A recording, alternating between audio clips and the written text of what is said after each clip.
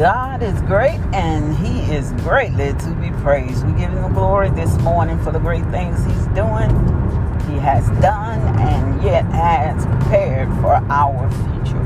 Welcome to With Purpose, Our Purpose podcast. It is the podcast designed with you in mind, understanding your purpose, your identity in Christ Jesus. For you have to know who you are and to whom you do belong. While the world is in such turmoil, they're looking for something.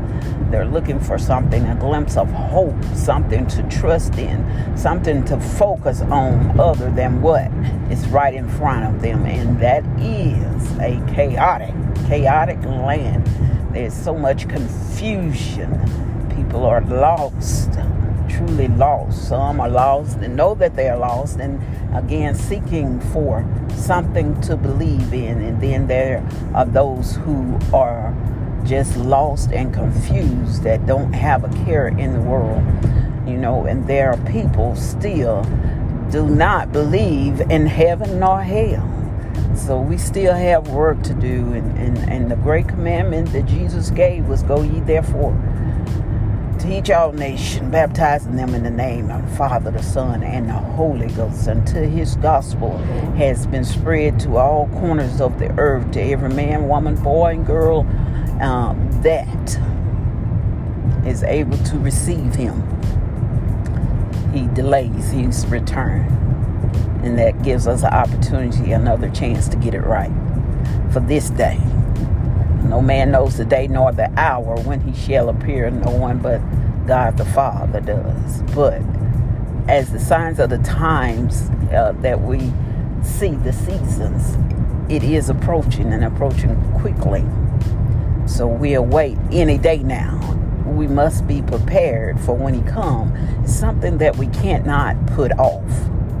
There is an urgency in it all to be in right standing with Him, and that's the message that we must convey to people. I have heard some people say, well, I'm gonna get it right on my deathbed, or I'll get it right before I take my last breath. But I wouldn't want to chance it. Because just as we believe in heaven, we have to believe in hell. We can't believe in one and not the other. Hell is very real. And some people are preaching, how can a loving God send you to hell? Well, God has given you instructions to prevent you from going there. Obedience is better than sacrifice, is what the scripture says. So obey Him. Do the work at hand that He has presented for you. Don't do the work of the devil. Sometimes you look at people and all that they do, and you just can about say the devil has retired, because people have took up his throne and doing the work for him. But we must remember that we wrestle not against flesh and blood, but principalities in high places.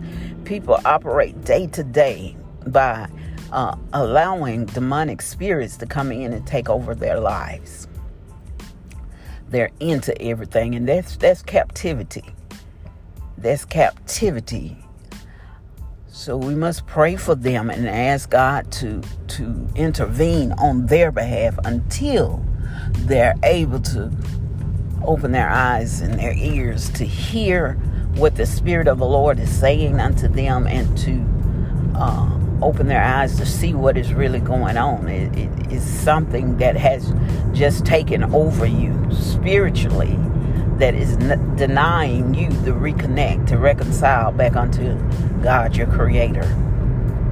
That's the desperation that people are out here looking for. They're looking for love. They're looking to belong in something. But when you know who you are in Christ Jesus, and that you belong to Him, you don't have to look any further. He fulfilled that void, and He fulfilled that need that you are desiring. And that's the message that we must convey to people. You hadn't gone so far. No matter what you have done, you have not gone so far that the Father will not forgive you and reconcile you back into the fold. He said that He will leave the 99 to find the one. That's the mentality of how much that He loves you.